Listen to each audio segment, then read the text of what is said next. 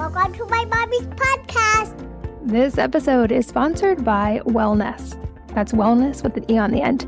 It's the personal care company I co-founded when I couldn't find products that I felt comfortable using on my family that worked as well as conventional alternatives.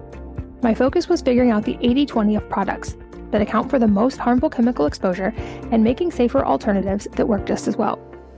We started out with oral care and hair care, and now also have a safe natural deodorant that actually works.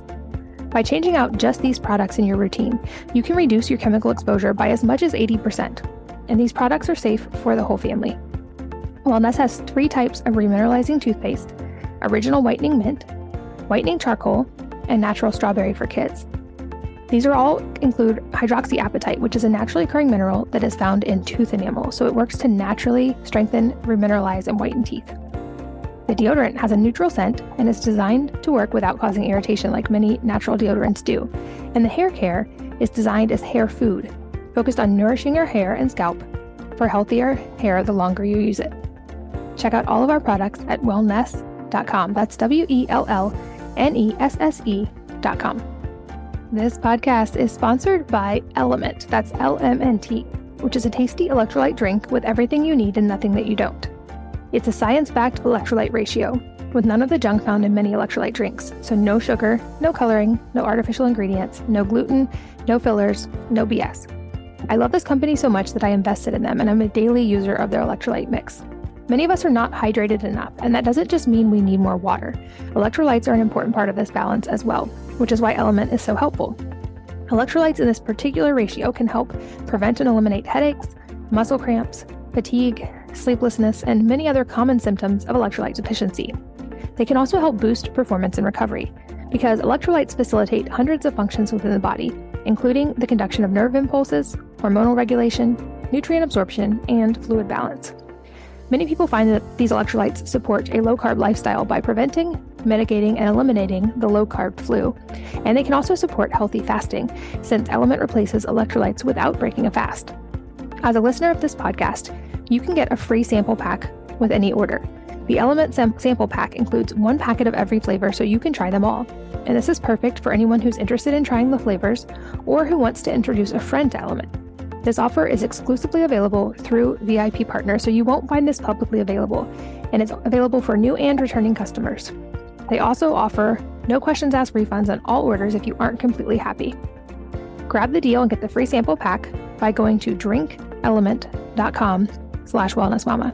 That's DRINKLMNT.com/wellnessmama. Hello, and welcome to the Wellness Mama podcast. I'm Katie from wellnessmama.com, and I am so excited to share today's interview with you. I'm here with someone whose work I have followed for a long time. It's Dr. Nicole LaPera, who you might know as the Holistic Psychologist if you have seen her online. I really, really love her work and her story. So Dr. Nicole, who, like I said, is called the Holistic Psychologist, found herself frustrated with her work as a therapist.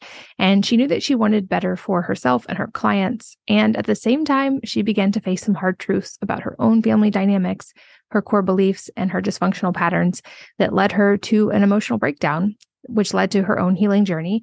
And after 2 years of deep transformation, she began teaching this work on social media and creating a community of what she calls self-healers. She now has a self-healers circle to allow people to go on their own journey of who they want to become. And she also now has a new book called How to Meet Yourself. And we talk a lot about her work and her book today. I highly recommend her workbook. I will link to it in the show notes if you guys want to check it out. But in this conversation, we go in a lot of directions. We actually start off with a fun, random thing that she and I share that's likely not going to be what you would guess or think. Then we talk about why so many of us feel stuck and what to do about it. We talk about the importance of habits and why we keep repeating patterns, even if they aren't serving us, including patterns that come from childhood and why these are so hard to break. We talk about the body and mind connection and how to help our nervous system feel safe. And then we talk a whole lot about the parenting aspect of this and ways to model this for our children and how our own connection to self is important for them as well.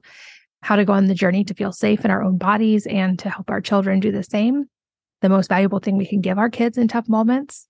We go through some practical things we can do for our own nervous system wellness and for our children so that they have a solid emotional and nervous system foundation as they get older.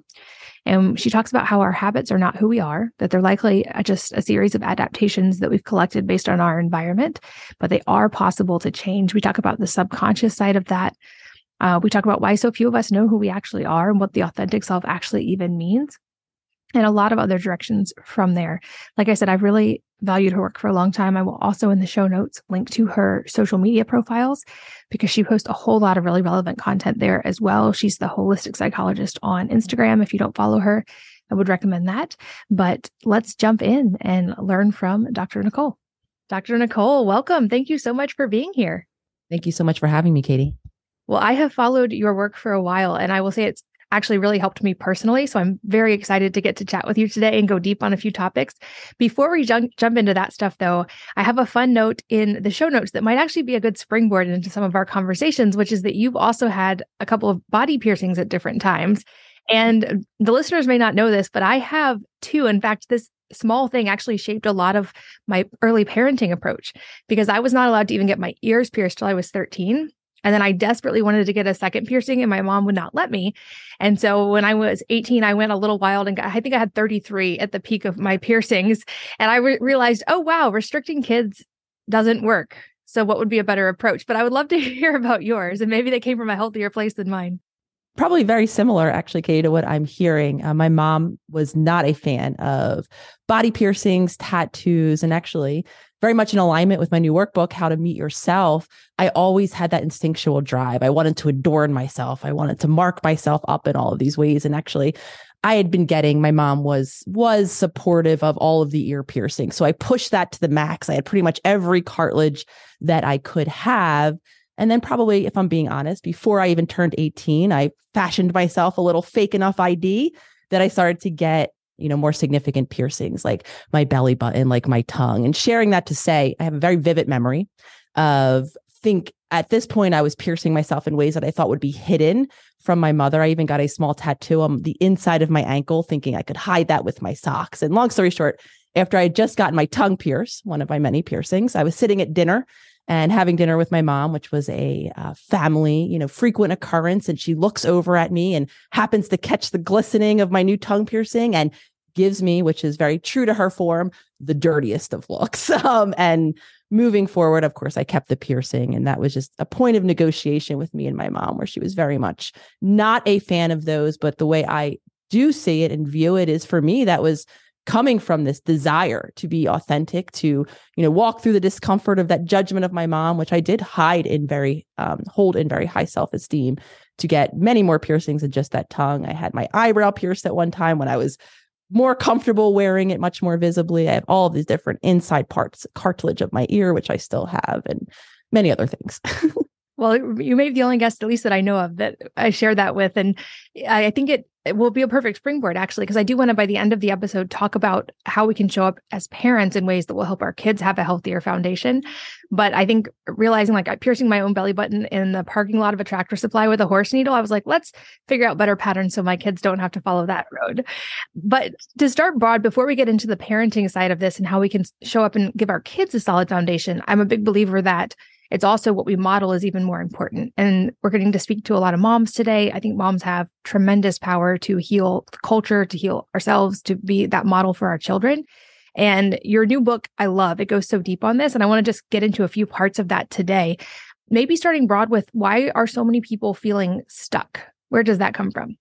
Yeah. And this was something that I saw actually very early on in the private practice that I used to have in Philadelphia, where, no matter how consistent I was working, with clients, no matter how committed they were to the work, no matter how insightful they were in those treatment rooms, what I would hear week after week is how it didn't matter. The symptoms were still there. Those patterns were still there. We were unable to create new habits or break old habits that weren't serving us. So from a very disempowered place, because I felt that same way in my own personal life. No matter what I tried, I felt disconnected from those around me. I felt a lifelong experience of anxiety, which is what it was for me. So seeking to understand, why is it? Why am I tasked with, being this helper in the room, giving people these tools, yet these tools don't seem to work no matter what I do, no matter what the client does. And what I became aware of is how incredibly powerful the subconscious part of our mind is, where all of those habits and patterns that were created. And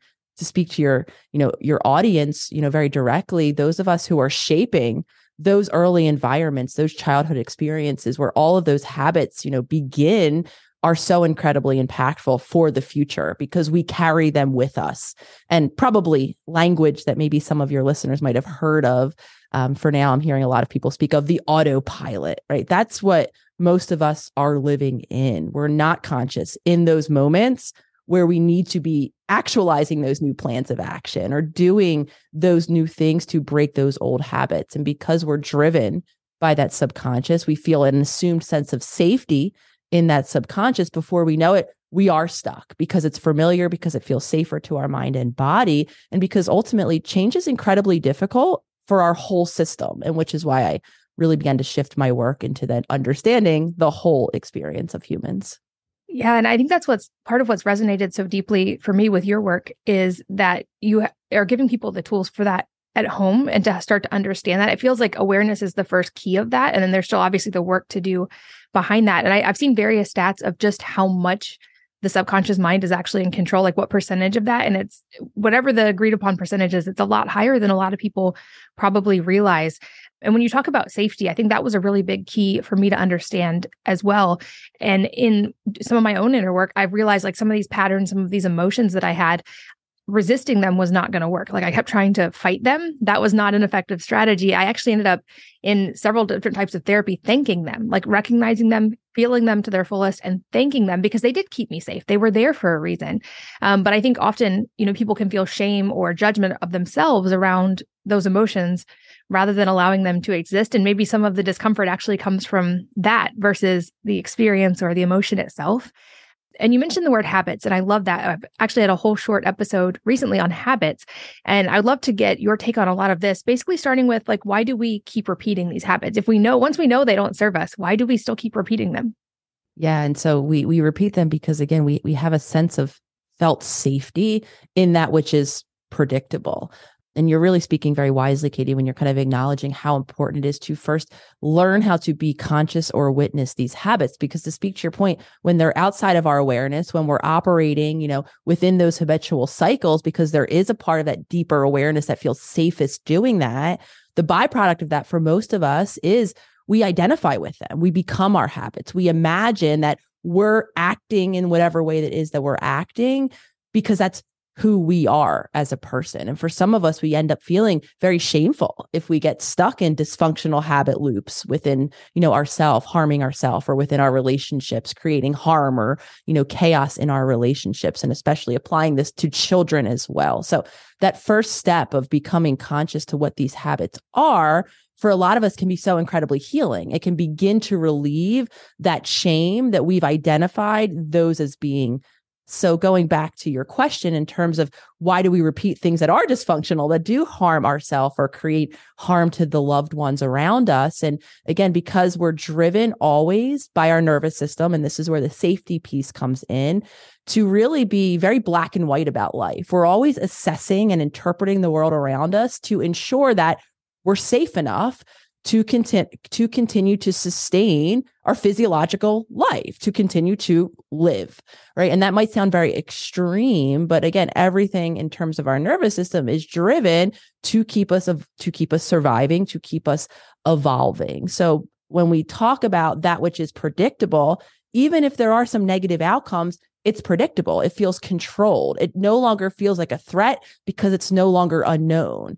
And chances are I've navigated it. I've adapted using, again, some beautiful wisdom you just shared. There are things now that I do that might have a negative byproduct with them. But again, they were an adaptation that allowed me to find some semblance of safety in that earliest environment. So that's always going to be preferred, because not only is what happens next predictable, I feel a little bit of competence over it. I feel like I can manage it. Of course, though, what becomes more complicated is those other byproducts, and to speak to your point, once we become conscious, we need to then begin to, I always will break change into 2 steps, becoming conscious of the habits and patterns or the choices that we are making, often outside of our subconscious awareness, that are keeping us stuck, so that we can take that next step, which is begin to make new choices, begin to actually create change in those moments, begin to act differently, begin to regulate ourselves differently. And none of that is possible until we, again, first see those habits that are driving our reactions. We can't create those new ways to create safety within ourselves. I love that. I think that reframe is so important. And you talked about the identity piece. And I see this with my background being more in the physical side of health. People will like identify with a disease, or they'll say like, I am sick, or I have this disease, and it becomes part of who they are, which makes it really hard to let go of. And I recently had a guest, Dr. Cassie Huckabee, who reframed this from the physical side really well. She was like, people get in this mindset where they think their body's kind of like out to get them and they're fighting their body. She's like, if our bodies wanted to kill us, they could do it instantly. Our bodies are always there trying to do what's best for us to survive. And I feel like that's same thing with what you're talking about with the nervous system. Like it is there to keep us alive, to keep us surviving in this world. But also there's so much talk about, in today's modern world, we have to learn how to adapt because there's so many inputs that our nervous system can get dysregulated, and we have stress coming from all these different places. And so going on the nervous system side, what are some of the ways, I know you have so many good ones in the book, but some ways that we can start to repattern the nervous system and to start to change those responses? You mentioned becoming conscious is the first one, and then making new choices, but maybe let's go through some ways that we can help the nervous system. Yeah. So when we're speaking about the nervous system, we have to locate that entity, if you will. And this might seem really simplistic to a lot of listeners, in our body. And the reason why I'm emphasizing this so intentionally right now is the large majority of us pay most attention, not to our bodies, to our mind. We're lost in thought. We're rehashing, things that happen in the morning. We're worrying about things that are going to happen tomorrow, or we're just somewhere else. We're kind of on our, as I often call it, on our spaceship. We're not actually grounded with our awareness in our physical body. So when I talk about that conscious awareness, it's not of the thoughts in our mind. It's not of the external environment around us. It's learning how to pay conscious attention to how our body is responding to that environment around us, because that's where we have such incredibly valuable information. Then we can get clarity on whether or not our body is in one of those stress responses, whether it is interpreting a threat in our current environment and sending then those messages that I'm not safe to my mind. And for a lot of us, this is the reason why no amount of affirmations, no amount of white knuckling it. And for me, I had this experience with anxiety, no amount of telling myself not to worry about something or to relax or to chill, as I very much was always seeking. All I really want ever in life is to be peaceful and calm, and to have what I call freedom, choice in any moment. In reality, in those moments, my body never felt safe in that peace and in that calm. So again, when I was referencing working holistically, that means really beginning to pay attention to those endless signals that my body is sending to my mind, that my mind then, outside of my own even awareness, is using to interpret my environment. So if my body and my muscles and my breath in particular, those are great places to begin to pay attention.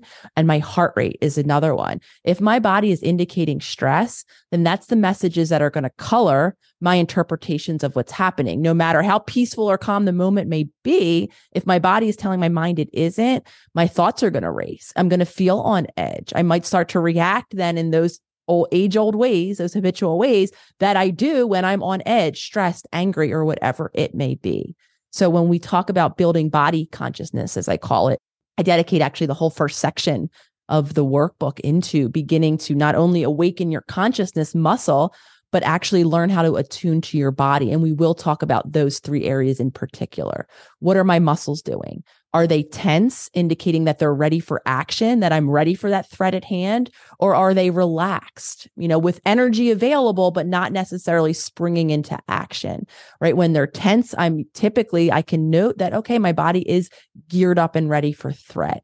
My heart rate is another great place to attune to, right? Is my heart rate quickened, really shallow in my breath, like a lot of us get when we're nervous, when we're on edge, when we've been startled? That's all an indicator, again, that our body has initiated a stress response.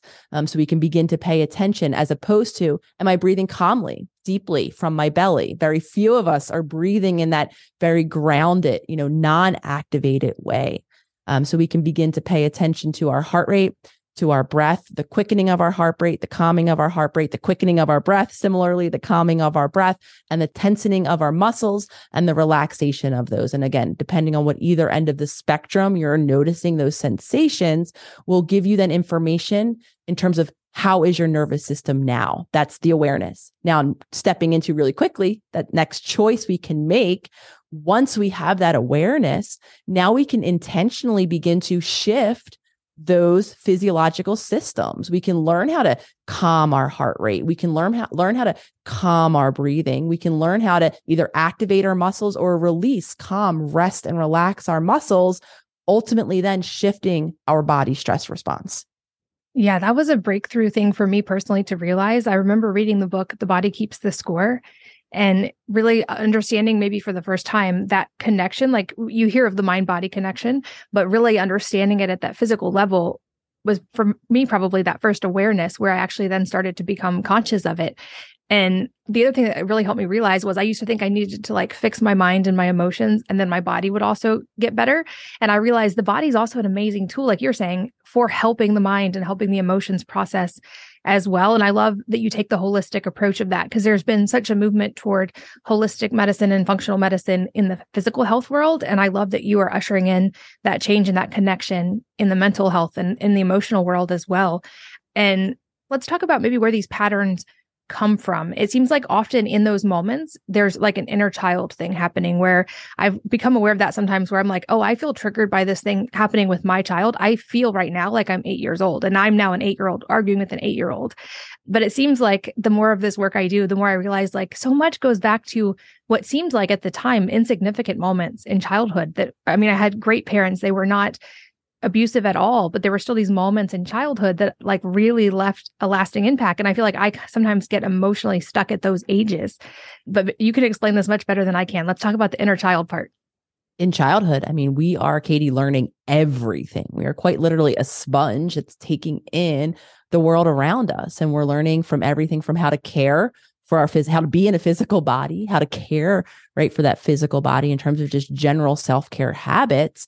And we're learning how to navigate our interpersonal worlds. I mean, again, maybe listeners have heard, statements like we're wired to connect, we're interpersonal beings, we need relationships or some variation of that. And the reality of it is, as humans, we are, physiologically, in need of another human being. We need to be in relationships. As a human infant, for all the parents listening out there, mothers, in particular, your infants can't quite live literally on their own. You need someone to care for you. So we are wired to be in connection with other humans, from everything from survival to the ability to thrive and create.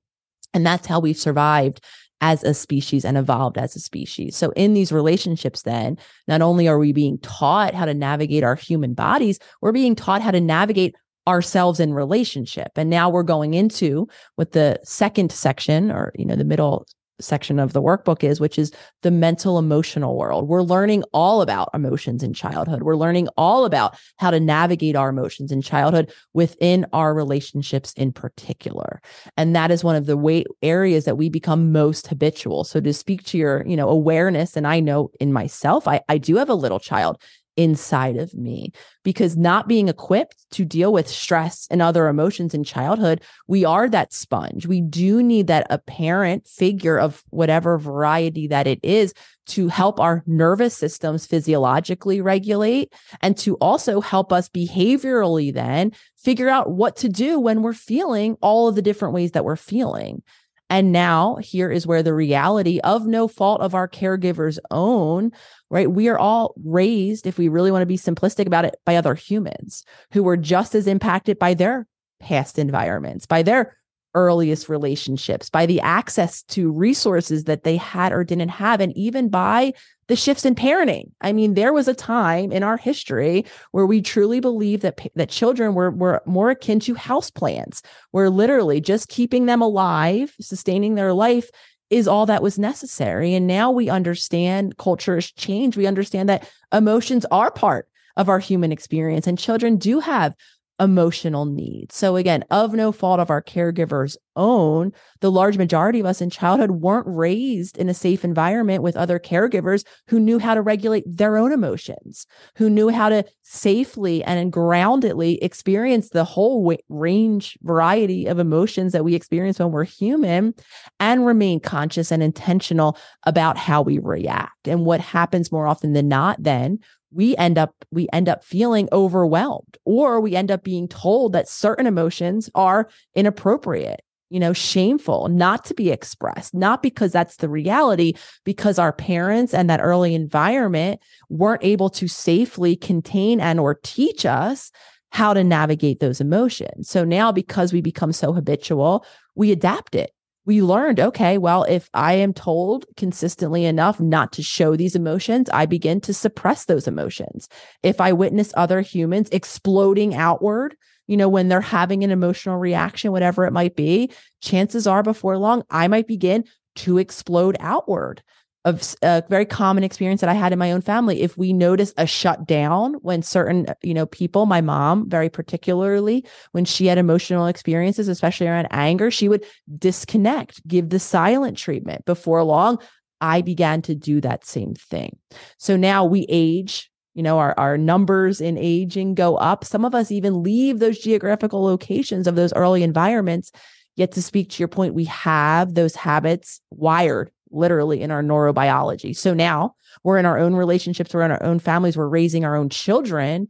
And what's happening is we are literally brought back in time to that 7, 8, 9-year-old exploding outward, or, icing, not speaking when we're upset, not of any, indication of the person who upset us, but because we ourselves are uncomfortable navigating that particular emotion. So even just bringing this beautifully full circle, when we talk about parenting, this isn't just about the directives to give to your child, right? The things to state or how to teach them to do differently. Like you beautifully said yourself when we began this conversation, it's about embodying those new choices in action, showing that regulation in action, staying safely connected to our children, even when we're having an uncomfortable emotion. And that means making these new choices about how to navigate our own emotions first, before then we can extend that safe container outward to our own children.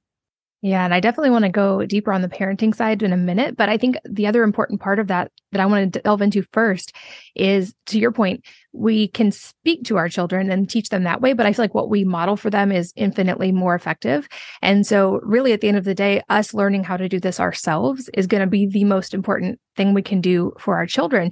And when I started doing sort of this inner work, I realized the scariest question I think I ever asked myself was like, who am I actually? And it's maybe the hardest one I've ever tried to answer. And I feel like there's maybe an epidemic of this happening. And I love that your book really meets this head on, but why do so many people seem to not actually know themselves?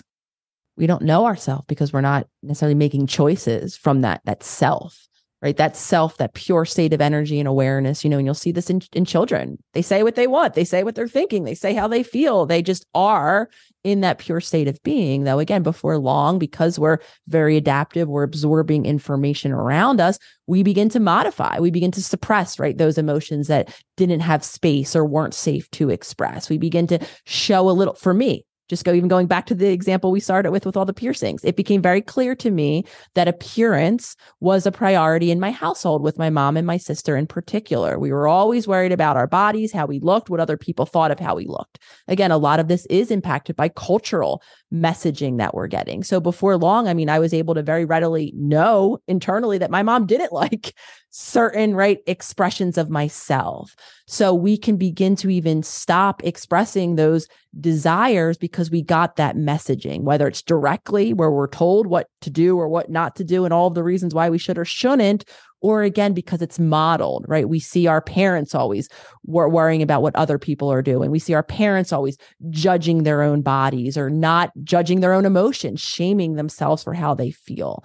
And now before long, what we're doing is we're adapting ourselves. And so many of us become, right, these adaptations. We wear this mask for so long that is who we think we are. Yet there is this deeper part of us that isn't that. There's a wholeness of our being that we all began as, in childhood that we haven't connected to. So I had this very awakening moment, somewhere in my mid-20s where let alone answering the question, who am I was really struggling to answer the question in terms of what I wanted to do with my time, how I wanted to navigate my life, how I like to spend, moments. I couldn't even locate myself in those decisions because for so long I wasn't factoring. I was always worrying about what someone else wanted or needed of me.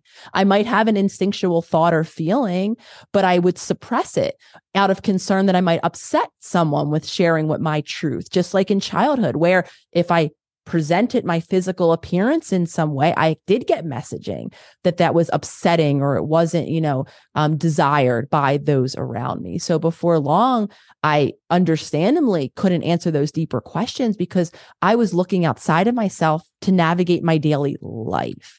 And I think a lot of us, again, when we don't have that container in childhood, that safe place to begin to explore, to just be who we are and try on for size all these different ways of being until we kind of land on us, that authentic self, we continue to operate in these habitual ways. And then we do wake up, in our 20s and our 30s and our 40s, our 50s. Some of us, even in my membership, we have people, well up in years that are coming to this awareness. I don't really know who I am because I haven't had the space and the safety to actually connect with who I am or to express who I am in the world. Yeah. And I will link to a few of you. You do such great threads on Instagram where you talk about like this pattern. If this happened in childhood, here's some of the ways maybe it's showing up in your adult life. And you give examples that several of them have like stopped me in my tracks. And I'm like, whoa. And they really do help you have that awareness about it. With my own kids, I realized ever since they were born, I've told them every day, I love you unconditionally. There's nothing you can ever do that will diminish that. And there's nothing you can ever do to earn that. And I always made a point of saying that to them. But then maybe about 5 years ago, I realized like, oh, that only is going to resonate with them if I model that and also how I love myself. And that kind of started me on this journey of like, I have to do this work on the inside, not just for me, but for them as well. And like you, I think I had that sort of caretaking pattern where like certain emotions weren't safe. And so I learned not to have them. And I only felt safe when I was taking care of everyone around me and making sure everyone else was happy. And like you, I realized as an adult, like I have absolutely no idea who I am or what I want. And asking those questions was scary and led to actually quite a bit of upheaval in my life and continues to, but in a beautiful direction. So even in the like turmoil of some of those lessons, there has been a lot of beauty and growth as well. And I'd love to go a little deeper on how we can start to actually connect more to that authentic self. Because to your point, I think so many of us get all the way into adulthood not having ever experienced that. And then we'll shift gears and talk about how we can help our kids do the same. So, beginning the journey, and I very intentionally imagining most people that pick up the workbook, How to Meet Yourself, where the self that I'm, of course, referencing in the title is that authentic self. I imagine most people are picking up this workbook for that particular journey. Okay, well, give me the tools to meet who I am. And you heard me reference kind of the different sections already, beginning with even this concept of consciousness and the habit self, and then diving into all of the different behavioral habits, mainly around the nervous system and how we're caring for our nervous system, continuing that foundational build to then exploring this mental world, which does include our inner child and our ego and all of these early woundings, right, that cause these adaptations, these moments of reactivity. And then very strategically and intentionally, you'll enter into section 3 or 4, I think it is technically in the workbook, which is how to meet your authentic self. So the reason why I'm, again, laboring this point is there aren't a set of tools that you could just go and take steps 1, 2, 3 and rediscover your authentic self at this moment, for a large majority of us, at least, until we begin that journey. Because if our body is dysregulated, if our nervous system is continuing to tell our mind that we're in survival mode, we're not going to have the time, space, or safety or attentional awareness to be able to attune to our authentic wants and needs, because they might be in contradiction to what we need to do for our survival in that moment. We're definitely not going to be able to drop in and begin to explore what we're interested in, what our purpose and our passion, all of these that are aspects of our authentic self, because just quite literally, our priority is in survival. And those things aren't a priority in those moments. So when we talk about meeting our authentic self, it truly is a journey of embodying first that connection to our physical vessel, then that stabilization of that dysregulation in our nervous system so that we can be more grounded in our present moments, not reliving our past, right? Not going back in time when we're upset to that 7-year-old, learning how to navigate our emotions so that we can stay grounded in each moment and feel safe enough then to begin to drop in and explore what I want, what I desire in this moment, what I'm interested in this moment, what I'm passionate about, what I'm curious about. All of that only becomes possible when we're grounded in that safety, not when we're reacting to the past, not when we're overwhelmed by our emotions, which is the state that I know for me, I lived in at all times, always feeling unsafe. And you said something really beautiful too, in terms of your commitment to your children, which is teaching them that they don't have to earn your love, because this is one of the major foundational areas that kept me feeling unsafe. The messaging in my childhood, the moments of connection that I was able to receive in that childhood, not of no ill intention of my mother, who was completely shut down because of her own childhood, were moments where I was performing, where I was achieving academically, where I was achieving athletically. So there's a habitual pattern in me and most of my relationships, similar to caring for other people, which is this idea that I do need to be doing something to receive that love, just like I received in childhood, right? So already automatically, my authentic self doesn't feel safe just being. So I shift into some version of action. So that's just one example of that adaptation that takes us away from those authentic moments, because what happens in the moments where I just have a different desire, a different interest, or I just don't want to do anything, for instance, there's a very childlike part of me that's left feeling unworthy in those moments, not enough in those moments, as if in some level it's not okay for me to just be in the embodiment of whatever that inner authentic desire is, again, which is why this workbook begins as a journey to get us able to give us the possibility of, I should say, creating that space where we feel safe enough then to drop in and to begin to ask ourselves, which is then the safety we can create for our children, the space to explore all aspects of themselves, their desires, their longings, their interest, because all of that is part of the wholeness of their being. Yeah. And I think in that sense, it's a unique thing for those of us who have kids, because we have these great teachers in our lives who are going through these phases. And so maybe if we had a pattern in childhood, it helps us to have awareness of that when we start to see our interactions with our own kids. And I think the safety part is huge. I love that you honed in on the not having to earn it part, because like you, that was the message I didn't get enough in childhood. I knew my parents would always love me, but I got definitely more outward expressions of love when I did something that was an achievement, which was beneficial in areas of business for a long time, because I was super driven, because my self-worth was tied to that. But then when I became aware of that, I didn't want to create that pattern in my children, or at least I wanted them to know that they were always loved without ever having to earn it. And like I said, it was one thing to say that, but realizing I had to actually live that in order for that to really resonate was a bigger step. I've heard it said that kids will adapt because they do depend on us for care. They will adapt and cut off their own needs to maintain that connection with a parent, because it is absolutely vital for their survival. And so I'd love to talk about how we can create that place of safety for our kids and help them as they go through the various phases of childhood to hopefully have a solid emotional foundation where they do feel safe expressing their emotions. I've heard it said also that, kids who are well behaved in public, but sometimes have meltdowns at home, that can actually be a sign of good parenting, because they feel safe enough to have their emotions at home. And I think I'd love to go deeper on that. Like, how can we help our children feel safe in having their emotions and learn not to judge their emotion, but still also know that there's a difference between an emotion and an action. And just because they're having an emotion doesn't mean they can have an action like hitting their sibling or whatever it may be.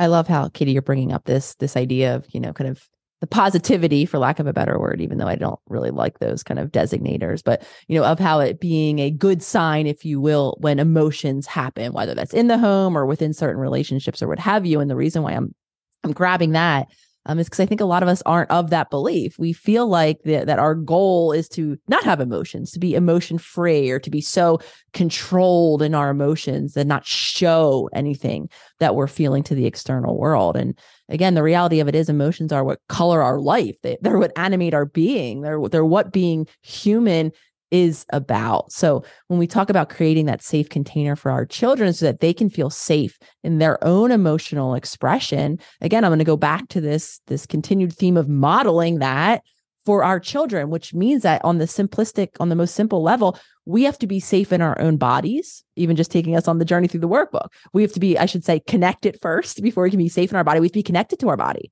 not lost in thought, not always looking to yesterday or tomorrow, not somewhere else on our spaceship because our body feels so unsafe. We have to learn how to attune to our bodies so that we can discover how unsafe our body actually is in terms of that tension, that heart rate, everything we talked about earlier, so that then we can be more grounded and present in our bodies, so that then we can learn and teach and model how to make room and space for those emotional expressions, how to begin to let out, and express a little more sadness, a little more anger, and actually model for our children how to have emotions in a grounded, responsive way. Because when we don't do that, all of our nervous systems are operating outside of our awareness. Like we were talking about earlier, we're always driven to feel safe, to always assess the environment around us to see if it's safe or if it's threatening. We're always doing that outside of our own awareness. And one of the major pieces of information that we're picking up on is the energetic state of the other humans around us, is whether or not they're responding or reacting to something stressful in the environment. I mean, a really calm, silly example is many of us have probably been on an airplane and there might be some turbulence. And typically the first thing we do is we look around to see, is anyone else worried that this plane is going to go down? And if everyone else around us looks more or less calm, if we're sensing that there's not anything, of alert, we might calm just because we're seeing and sensing the calmness around us. Obviously, it's going to go much different if we're looking around and people are screaming, yelling, and they're, in an amplified or activated state. We're probably going to feel much less calm. And that's a really simple, silly example, but that's what's happening all of the time with our nervous systems. So even if you're telling your child that it's safe, safe, tell me whatever it's going on, I'm open, I'm here. And your nervous system is activated because you don't feel safe, because you're nervous about what your child is going to say, because you're having a reaction to what you're hearing about your child's bad day, because it's maybe bringing you back to that same similar bad day on the playground when you were a child. Whatever it is, you might be saying one thing and your nervous system is sending out a completely different message to your child. Your nervous system is telling your child that this actually isn't a safe moment, that you don't feel kind of grounded in what you're hearing and receiving, and they might not likely then share that with you. So again, going into then what we do as parents, we need to attune to ourselves. We need to navigate how safe our body actually feels. We need to be honest with ourselves in terms of our ability to tolerate or regulate our emotions. And I'll again be the first to say that there are still so many moments where I regress into those childlike behaviors, I'm 40 years old now and it doesn't go away. So there is no shame in those moments,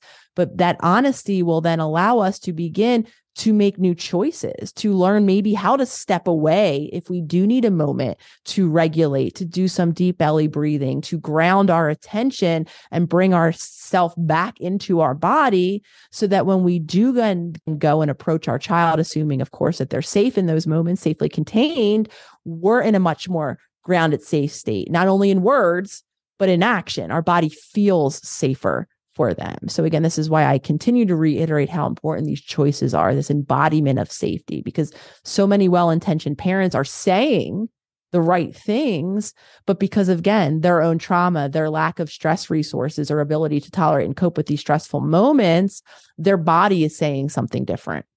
Yeah, I'm so glad you brought that up. And what I think helped me realize this initially was when I was holding my newborns, and they felt safe because I was holding them.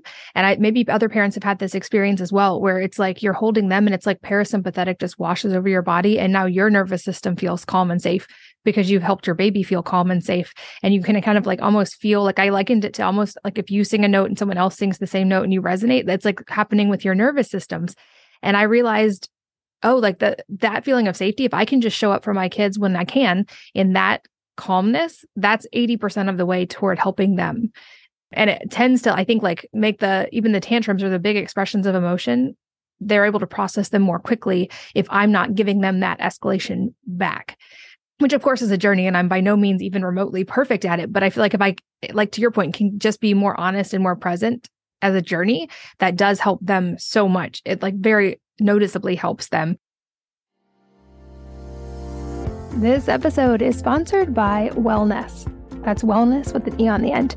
It's the personal care company I co-founded when I couldn't find products that I felt comfortable using on my family that worked as well as conventional alternatives. My focus was figuring out the 80-20 of products that account for the most harmful chemical exposure and making safer alternatives that work just as well. We started out with oral care and hair care, and now also have a safe natural deodorant that actually works. By changing out just these products in your routine, you can reduce your chemical exposure by as much as 80%. And these products are safe for the whole family. Wellness has 3 types of remineralizing toothpaste: original whitening mint, whitening charcoal, and natural strawberry for kids. These are all include hydroxyapatite, which is a naturally occurring mineral that is found in tooth enamel, so it works to naturally strengthen, remineralize, and whiten teeth. The deodorant has a neutral scent and is designed to work without causing irritation like many natural deodorants do. And the hair care is designed as hair food, focused on nourishing your hair and scalp for healthier hair the longer you use it. Check out all of our products at wellness.com. That's WELLNESSE.com. This podcast is sponsored by Element. That's LMNT, which is a tasty electrolyte drink with everything you need and nothing that you don't. It's a science-backed electrolyte ratio with none of the junk found in many electrolyte drinks. So no sugar, no coloring, no artificial ingredients, no gluten, no fillers, no BS. I love this company so much that I invested in them, and I'm a daily user of their electrolyte mix. Many of us are not hydrated enough, and that doesn't just mean we need more water. Electrolytes are an important part of this balance as well, which is why Element is so helpful. Electrolytes in this particular ratio can help prevent and eliminate headaches, muscle cramps, fatigue, sleeplessness, and many other common symptoms of electrolyte deficiency.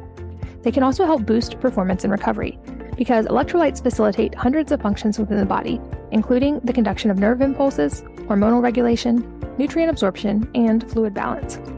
Many people find that these electrolytes support a low-carb lifestyle by preventing, mitigating, and eliminating the low-carb flu. And they can also support healthy fasting, since Element replaces electrolytes without breaking a fast. As a listener of this podcast, you can get a free sample pack with any order. The Element sample pack includes 1 packet of every flavor, so you can try them all. And this is perfect for anyone who's interested in trying the flavors or who wants to introduce a friend to Element. This offer is exclusively available through VIP partners, so you won't find this publicly available, and it's available for new and returning customers. They also offer no questions asked refunds on all orders if you aren't completely happy. Grab the deal and get the free sample pack by going to drinkelement.com/wellnessmama. That's DRINKLMNT.com/wellnessmama.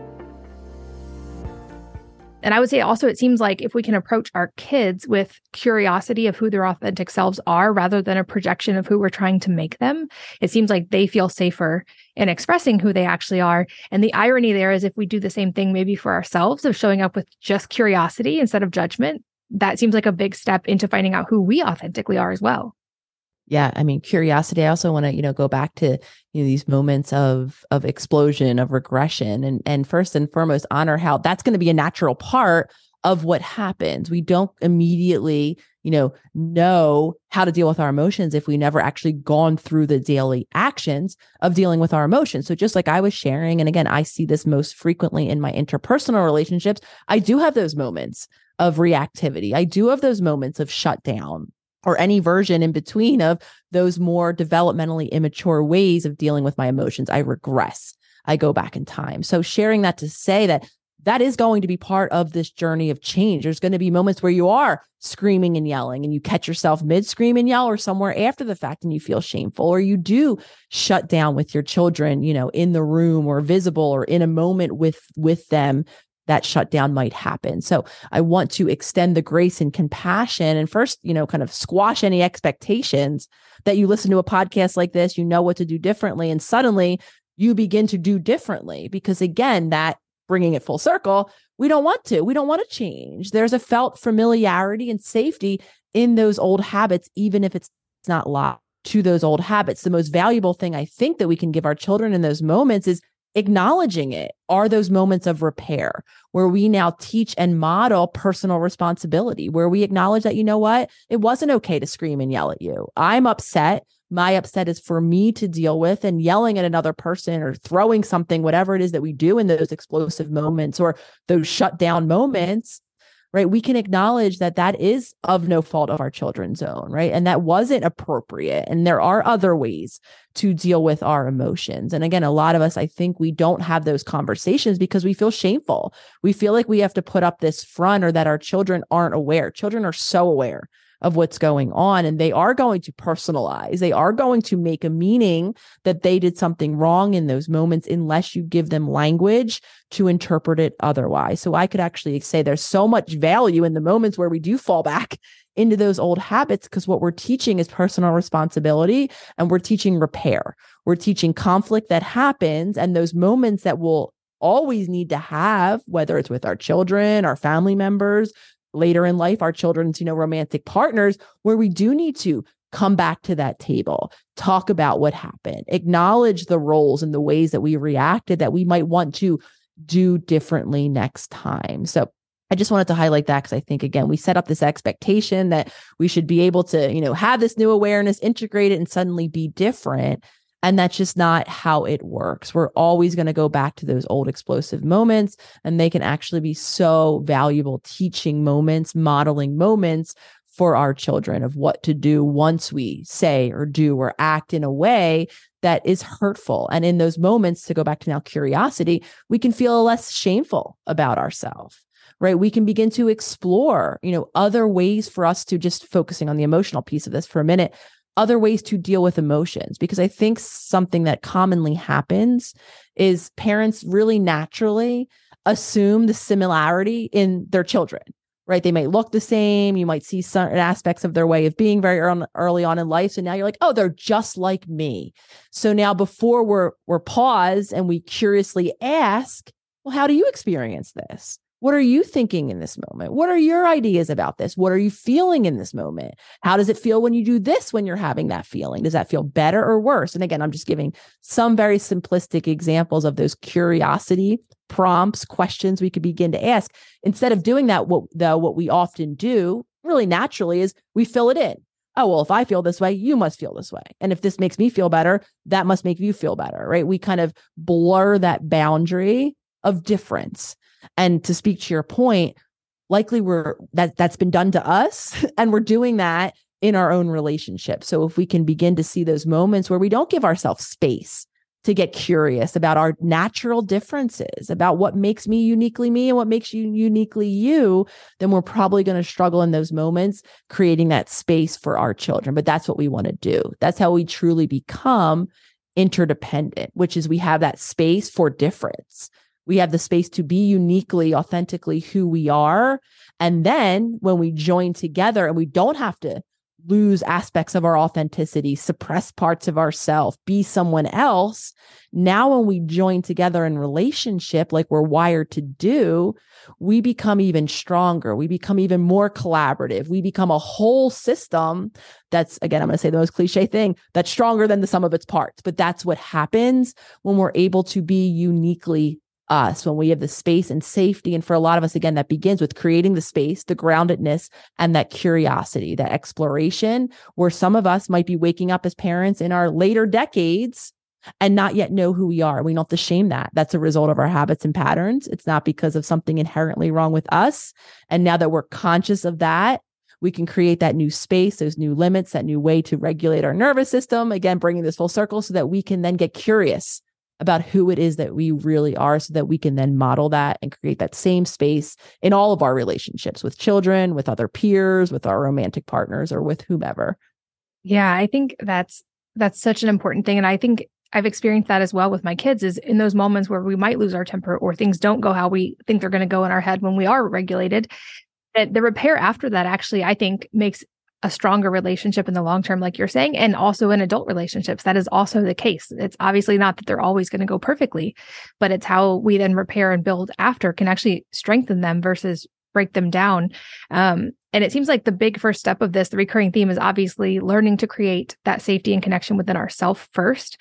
And that, I would think, you make a very solid case in the book for it being the most important gift we can give to our kids as well, is to do that process for ourselves. And definitely cannot recommend your book highly enough for all of you guys listening. Start there, because there's so much more than we can cover in an hour.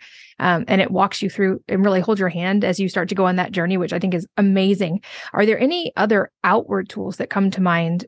Because we've talked about how so many of our own patterns as adults come from our inner child, and we're repatterning things that happened in our childhood. So as parents, I think often, like, how awesome would it be if I could help my kids not have to sort of repattern, if I could give them great patterns from the beginning? And of course, not that it will always happen perfectly, but are there things we can do in moments of calm that are good languaging or movement or patterns that we can give them, and or in those flare-ups when they're having big emotions? Are there ways that we can show up that help them build that a strong emotional foundation?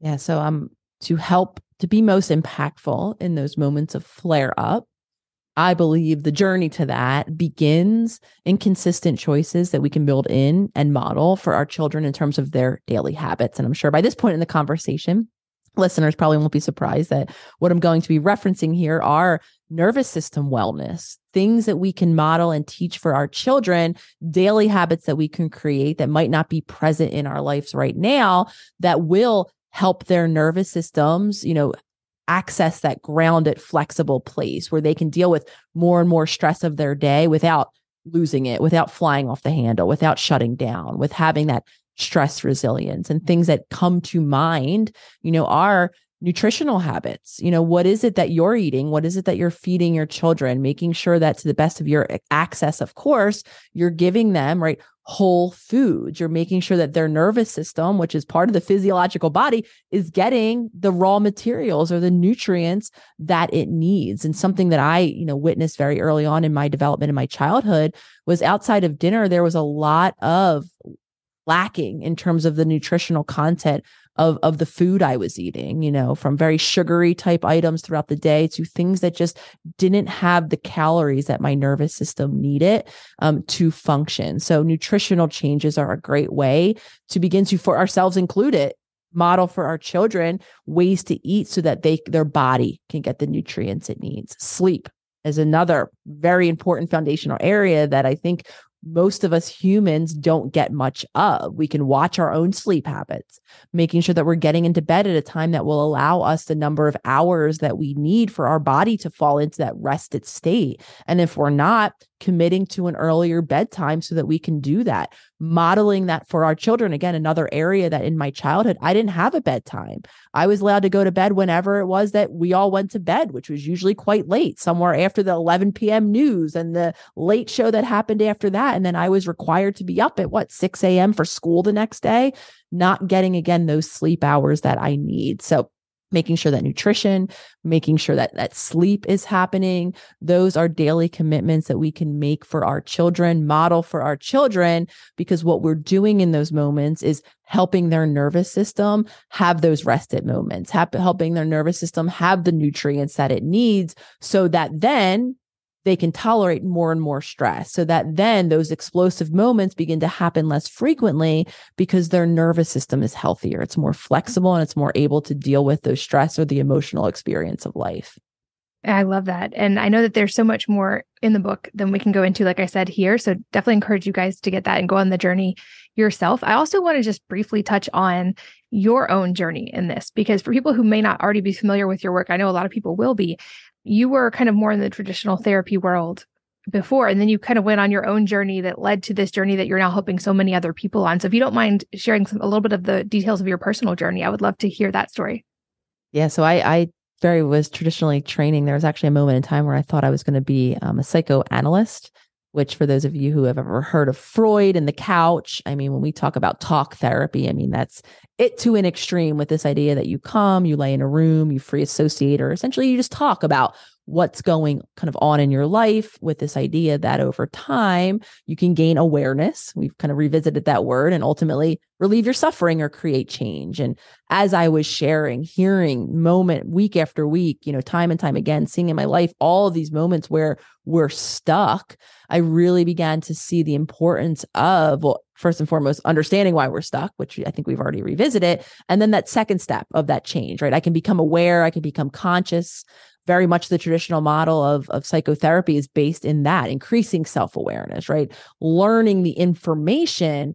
Yet what I was continuing to have a hard time doing and seeing in my clients and in my own personal life was building that bridge of utilizing that information, integrating it to actually create change. So seeing, that similar stuckness in myself, and beginning to understand the body, the role of the body, the role of the nervous system, the fact that even these things that we believed were so connected to our genetics so early on in life are actually changeable based on our lifestyle decisions really opened up a door for me. So I began then in my own life, just like we've been talking about, to integrate these daily changes, like slowly over time, building these different foundations, first of consciousness, because one of the first things I realized was I was nowhere present. When I would tune into where my attention was, like we were talking about, put it on your body, notice your nervous system.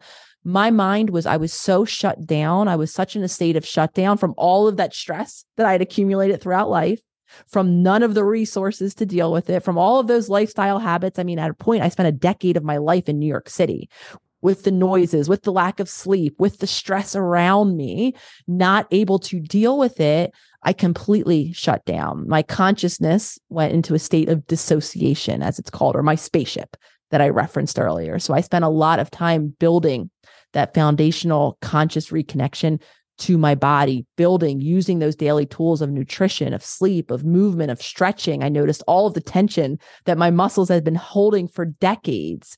And again, I'm laboring this point because a lot of us are shut down in our consciousness state. We do need to create and stay committed, and it takes time to make those daily choices so that my body can feel safer and safer for me to be able even to explore the different emotions, right? For me to even understand what's happening with my inner child. Some of us, like myself, are so shut down because we've been so overwhelmed for such a long time that listening to a podcast like this is great. These tools are great, though. Time and commitment and the daily practice of maybe just committing to one small daily promise in one of these areas, maybe just tuning into how conscious or unconscious you are throughout the day will be the greatest foundation you can build. And again, this is where I'm speaking to, because I think a lot of us, we set up these unrealistic expectations. We hear a podcast like this. I mean, we've already talked about a whole handful of tools, whether or not you even decide to buy the workbook or not. There's a lot to get started on now.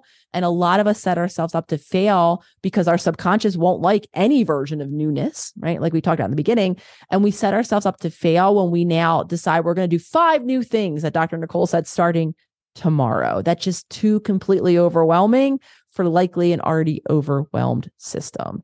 So for me, it was the same, learning how to stay committed to that daily consciousness practice until I learned how to feel my body, then staying committed to all of those different practices, learning how to allow my nervous system to be more calm and grounded, then began to translate to my real life, to those moments where I was having that reactivity, beginning to get a little more grounding on creating the change. And all of it is where I still am on my journey. I mean, like I was sharing, there's still very many moments where I regress. I go back into those childlike stories, those childlike reactions, more often than not in my relationships. And similarly to the suggestion I gave all of you, staying grounded in grace and compassion, understanding where they came from, and staying committed to continuing to create that space for those new choices. I love it. And I think I'll also tie in that tip for kids as well, especially if they're if they're having a big emotional moment. I learned that actually in therapy, was being asked, like, where are you feeling that in your body? And like you at first, I was like, what are you talking about? I'm not feeling it in my body. What are you talking about? And I was like, when I started to understand that, like you said, it's a habit. It took practice, but I was like, oh, this is the thing I bet kids are more in tune with than I am. And so when they would be having big emotions, I would ask them, like, where are you feeling this in your body right now? What does it feel like? Can you describe it to me? What color is it? And I found that it also helps take them out of the intensity of the emotional experience and like tune back into their body, which also outwardly helps kind of calm the mood in the house. But I thought that was a really cool way to start to help them have that awareness and maybe start to do it for themselves. And I've now, back to the modeling point, I've seen my youngest, when her sister was upset, go, where are you feeling that in your body? And she would say stuff, or she'd be really mad. She'd be like, is that true? Does that feel true? And like, they start to do it themselves, which I love. But I also love your work because, to your point, so much of this, like we talked about in the beginning, is in the subconscious. And while I think traditional therapy is awesome, it often doesn't get to that subconscious part. And even if it does, that doesn't necessarily, like you said, create that change overnight like we hope it will. Whereas these daily habits help us over time to build the new patterns that actually let us access those subconscious things that we're just doing habitually. And I say on this podcast so often, we are each our own primary healthcare provider and the responsibility lies with us. And I think you are the perfect teacher for also realizing we are each our own primary mental health care provider. And while hopefully if we need it, we can find good partners in that journey, at the end of the day, we're the ones doing the daily activities and patterns and habits that lead to our mental health. And so that actually gives us tremendous ability and responsibility to actually start to make those small changes. I also really love that you keep bringing it back to it does take time. This is not going to be an overnight paradigm shift that you never have to work on again. It's a journey for a reason. But I also love that you now have this workbook, which even for people who maybe don't have access to good forms of therapy or in their area, this is something we can all do at home that's accessible to everyone. I know you also have an amazing community online. So I'll put links to all of those things in the show notes for you guys listening while you're on the go. But a couple last questions I love to ask toward the end of interviews. The first being, other than your own, if there's a book or a number of books that have profoundly influenced your life, and if so, what they are and why. I think one of the most profound influences, and again, I met this book when I was in that really low, disempowered place, was The Biology of Belief by Dr. Bruce Lipton, who for me really introduced to the concept of epigenetics, that reality that I referenced earlier that, we have genetic components, there's DNA, we are impacted, kind of on a more intrinsic level. And then there's all of the environmental choices and the lifestyle choices. So for me, coming from that traditional system, who very much felt like there were certain aspects of me, my anxiety included, that were just inborn, they were genetic. I saw similar in my family around me. Why would I believe otherwise? And I couldn't even create the possibility or opportunity for change. So reading that book was really groundbreaking because I am a scientist at heart. There is a desire in me always to see the data, to see it, understand it physiologically, which is often why I do share the underlying physiology and why we just spent this entire conversation kind of grounding all of these concepts on the nervous system in particular, because I do think that's it's a realistic, it's part of our human experience. Though for me, that was such an incredibly important shift, was that there are other choices that we can make and that I can begin to make to create the possibility to feel different, to be different, to think different. And for me, he was such a gift in being the messenger through that particular book. I love it. I will link to that in the show notes as well if you guys want to check it out. And lastly, any parting advice for the listeners today that could build on something we've already talked about or be entirely unrelated? So I think I like to end with acknowledging everyone that, tunes in, with yourself included, Katie, for putting out all this information, for having these conversations, and for everyone who chose to hit play on this particular episode here today. I like to always celebrate those choices that we're making because I know, again, firsthand experience, everything we've been talking about, change is difficult. New ideas are challenging to our familiar. So putting, yourself in front of, or putting what for some of you might be new concepts, in your ears is something to be celebrated. And I also want to acknowledge how, while your life is more often than not, probably at this point, an accumulation of your habits, I do want to throw out, acknowledge, suggest, or maybe affirm the possibility that many of you might already have been planted hearing this conversation, is that that's not who you are, right? Our habits don't make us, or are no kind of intrinsically, connected to anything about who we are inside. That they are likely adaptations from your earliest environments, your earliest experiences. So saying that to say that change can happen. Change is incredibly, incredibly possible. And change begins quite often as you listen to new information. You become conscious of where your start point is, not shaming yourself, just like you beautifully said a couple minutes ago. Just seeing things as they are then allows you to create the possibility for a future that's a bit different than the past. I love it. I think that's a perfect place to wrap up for today, but it has been such an honor to finally get to chat with you on this podcast. I'm so grateful for the work that you're doing in the world. For you guys listening, I highly encourage you to check out all of her work online, as well as the workbook. Really amazing resources. But Dr. Nicole, thank you so much for being here today. Thank you so much for having me, Katie. And thanks as always to all of you for listening and sharing your most valuable resources, your time, your energy, and your attention with us today. We're both so grateful that you did. And I hope that you will join me again on the next episode of the Wellness Mama podcast. If you're enjoying these interviews, would you please take 2 minutes to leave a rating or review on iTunes for me? Doing this helps more people to find the podcast, which means even more moms and families can benefit from the information. I really appreciate your time, and thanks as always for listening.